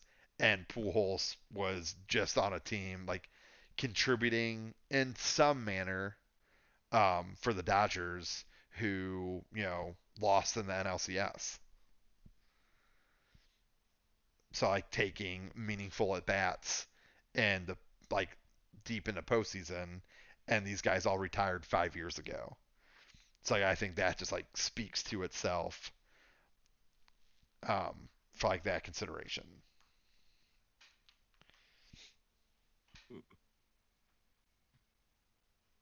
I just I hope that if Ortiz gets in, I hope that just so does Mark Teixeira.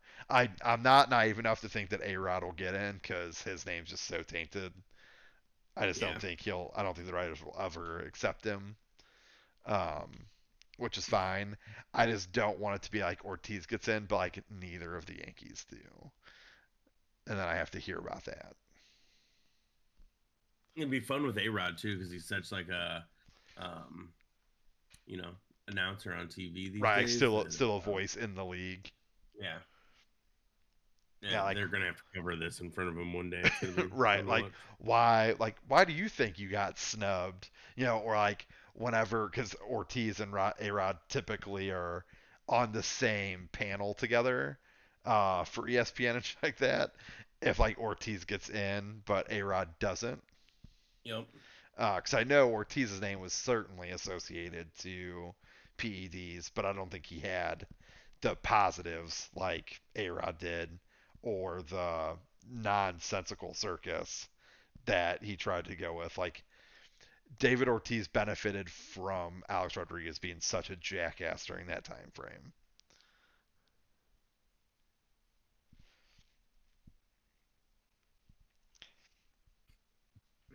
And it Yeah, might Alex be a Rodriguez is reason incredible. why like I feel like A Rod kind of got told like, hey, you just don't play baseball anymore. Like we're parting ways with you. Um, and I feel like Ortiz is just like, nah, I'm gonna get out before I get got. I'm not trying to be what do you call it? I don't know. From Crip Mac, what do you say? Oh, Get get 55th. get on, Oh, you're not trying to be put on? put on. That's what it was. Yeah, he's like, I better just retire before I get put on. Yeah, dude. You keep it at 55th Street. So, um, yeah, so we'll see. I think it's Uh, amazing that we say this every time before we start recording when we have nothing to talk about. That it'll probably be a short episode, and we're at an hour and 40 minutes right now. yeah, I mean, it could be a short episode, so that's how it is. Yeah, there's just other things we haven't talked about that we maybe like would have addressed and not so much in depth type stuff, but Yeah, we'll see. Um, Everyone fingers crossed that COVID doesn't ruin the NHL season. They're going true. into holiday break early. They had, I think, one game tonight. There's two tomorrow that they're going to play, but then everyone else they're just shutting down till after the holidays. The Blues were supposed to play tonight, I believe, in somewhere. I forget. I don't think it was at Winnipeg. Winnipeg. I think they just played Winnipeg and did not look good. Benner's first game back. Um, no, they were playing Ottawa tomorrow, and then I think they had one more game, maybe Edmonton at some point. Toronto. I just don't know what I'm talking about at all. So those two Yeah, there were games, games in Canada for sure. yeah, those two games got postponed in Canada. So hopefully, shutting down, recool the Jets, um, just figure things out, get COVID under control, and Get some hopefully guys the some league will rest, continue on. you know. Um, we're like a month away from my trip to Seattle to see the Blues' first game against the Kraken in Seattle. Seattle's coming here January 13th, so that's right around the corner. I just don't want games to be like, hey, we can't have. I guess I'm not as worried about here. I mean, technically, I've already paid for tickets to every game with the season tickets, so that would kind of suck. But I know they will refund me money because I've already had to deal with this once. But I would be more bummed about the trip to Seattle and then not getting to witness the main focus for the reason why we're making the trip. Um, so hopefully, just positive news from that. And then I guess if you want to wrap things up, our final topic, um, fantasy football, kind of coming to a close. Yep. So I'm finally out in the lowest points scored in your out league. I went out fifth place. Um, so RIP to the D Where's P. Hard fought battle will come back next year strong. And currently in the first week of playoffs in the Big Money League, um, I am currently losing.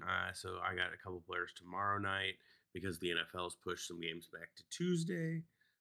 So we'll see where it's at. I'm definitely in striking distance. I have like probably the number one wide receiver going tomorrow in all football. So big hopes, big ups. Um, and hopefully that'll be week one. And then, we're trying to get on our way to win that 1400. So how many guys make the playoffs in the Big Money League? Six. And so I guess top two get first round buys. Yes. Okay. Yeah. Yeah. So So I then you said you were played, like the number 4 seed, right? Is that what you yeah, said? I played five and then three played six. Gotcha. So you're 3 wins away, Mm-hmm. but one at Mm-hmm. a time. So with the Survivor League, with the lowest points to go home, like was it close? Was it like a Oh my heartbreak God, it defeat? was super close. So going into like the Monday night game, I had um I had Arizona's running back and Travis had Arizona's quarterback, and I was down like a couple points, not too many, but a couple points. I needed to make up some points, and then surpass him. And by like I don't know halfway to like sometime in the third quarter, I had finally done that, and I ended up really losing on pretty much like the last drive of the game. His quarterback, got a couple more points than the running back did, and he ended up winning by a couple of points. Now I had a wide receiver on my bench, if I would have put him in, but I didn't look at his bench, so it was very close. It came down to the Monday night. I guess that's all you can ask. And I think Yeah, it's a lot of fun that like who your competition was a buddy. yeah, Like I not like you might know everyone in the league. Like in my fantasy league, for example, like for me, anyone I play in the finals, it's someone that I'm friends with. But the guy that kind of brought you into this league, being the guy that like that's who you were competing with. yeah. There's Uh, 18 people in this. I only know two other people in it. I've met probably like one or two more at the sports book. They've come along, but other than that, but yeah, yeah, so exactly, it's like it pretty being cool. like granted, in the week you went out, three other guys also beat you other than Travis, but Yeah, you were battling with Travis for like being fourth instead of fifth. yeah, not being lowest score. Yeah, Yeah, it's like that's all that mattered. Like, who cares what the other three guys did? yeah, yep. Agreed.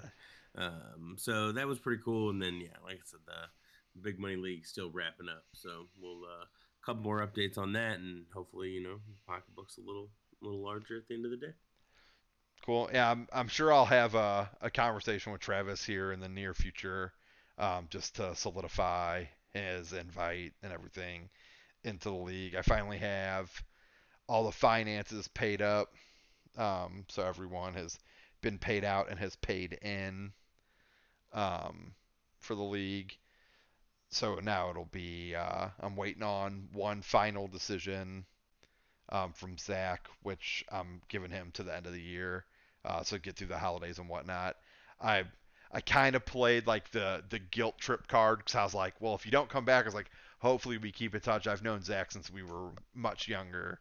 Um, so I'm like, hopefully, like we find something else to do because it's really the only interaction I have with you right now.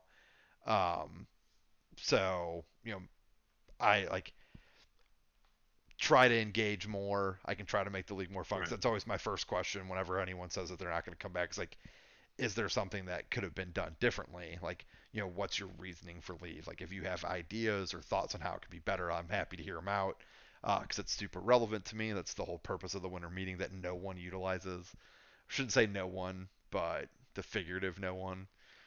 Um, but yeah, so I know at this point there's two guys that are dropping and potentially a third. Um, so I Travis seems very interested from what you've talked to me about. So it seems like I know I'm not going to have anyone on there.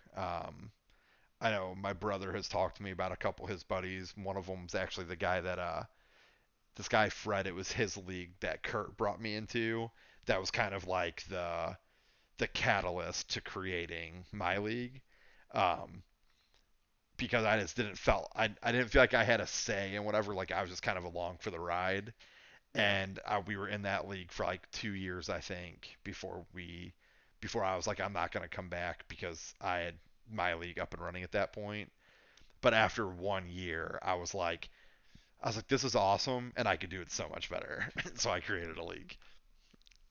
So Nice. yeah, and so here we are.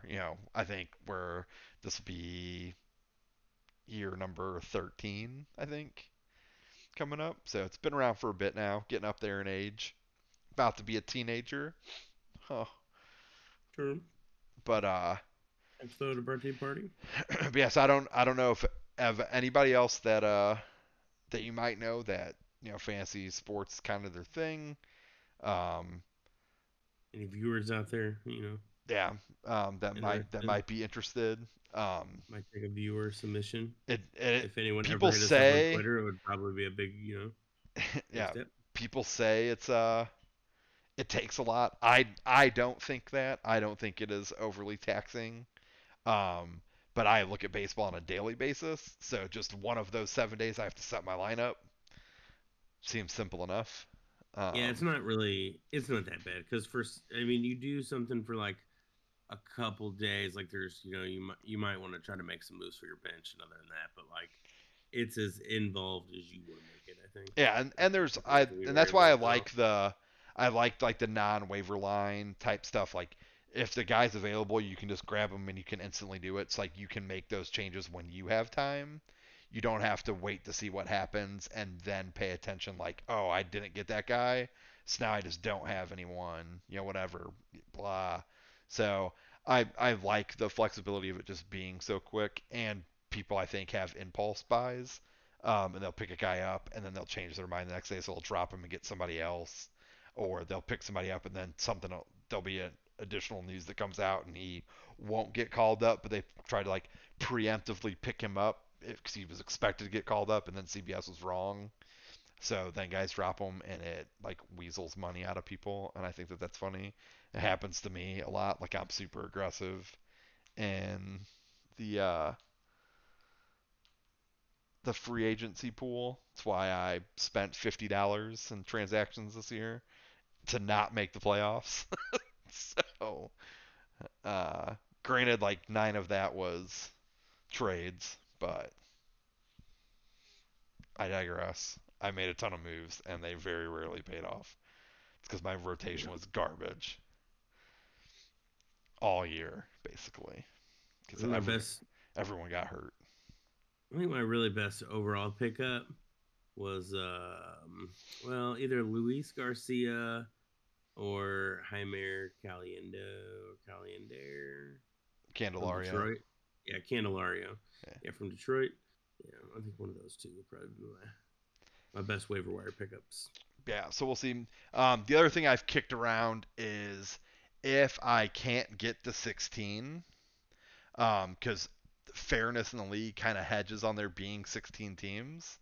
So I thought about like the possibility of there being like a just like a league owned team that's like it like basically would be on like an auto draft algorithm that I would like everyone would know how it's going to pick based off what sheet ahead of time, and then it would just be like um it'll play like best lineup available in terms of point total.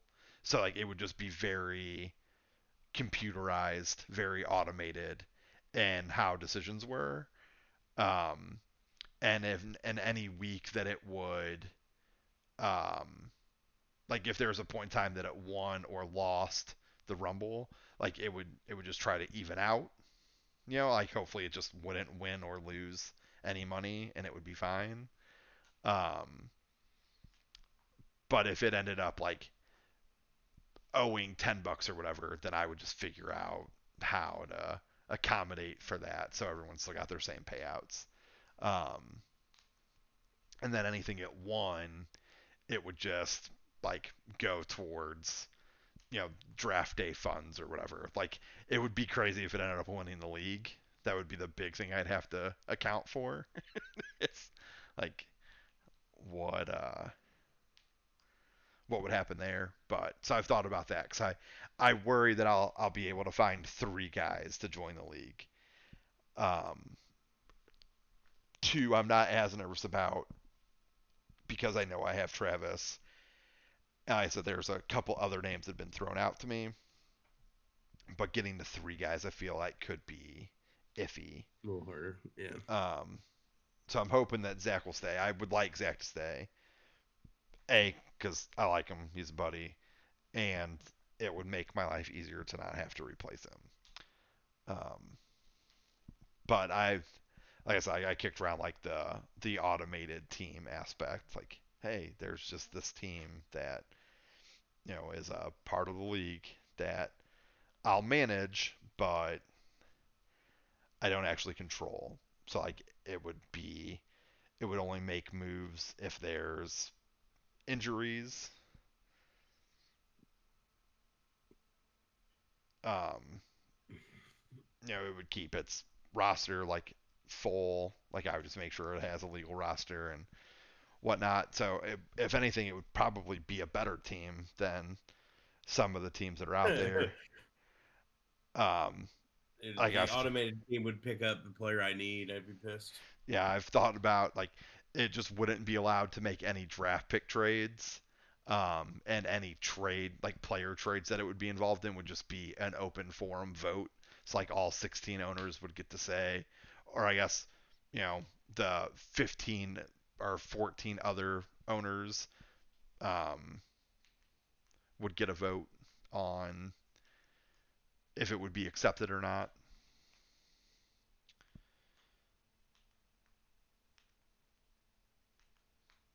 But Yeah, we can bring it up at the winter meeting. yeah, We'll see. We'll hopefully, get through. hopefully, We'll see if we yeah, get through. hopefully it just doesn't need to happen. But like I said, those will be things that I will tackle come the new year. I usually get through like once the calendar switches, I have like a whole rigmarole. Like I'll find a Sunday, and that's what it'll be is like positioning, like getting all of my templates moved over for like created for 2022 and everything squared away. It's a whole process, and I'm super nerdy and I love it. So. Yeah, I feel it. But yeah, so other than that, any topics that you wanted to cover or anything like that? No, not particular. All right, all right. Nope, Um, nope, nope, so nope, cool. nope, nope. um, in terms of like next recording, I would imagine it'll probably just be played by ear. If there's, what I know, it's like I know we're on vacation from work, but it's following the Christmas weekend and then it's the new year. So I don't know what you have going on. So I imagine it'll probably be dependent on if we have time or if we feel up to it or if there's anything we feel like talking about. Um, so it might be a week or two again before we record, possibly, but we'll see. Um, Yep. if you were unhappy with the 2 week hiatus, 3 weeks between episodes, blow us up on Hey, we'll, Twitter. yeah, we'll try to make that not happen, but you gotta blow us up on Twitter first. Yeah. But we'll see. Like I said, we knew we were the possibility of taking weeks off, and then you just happened to be sick, so Yeah, we're out of commission for a couple days. Not COVID though. No, yeah, no not COVID. COVID.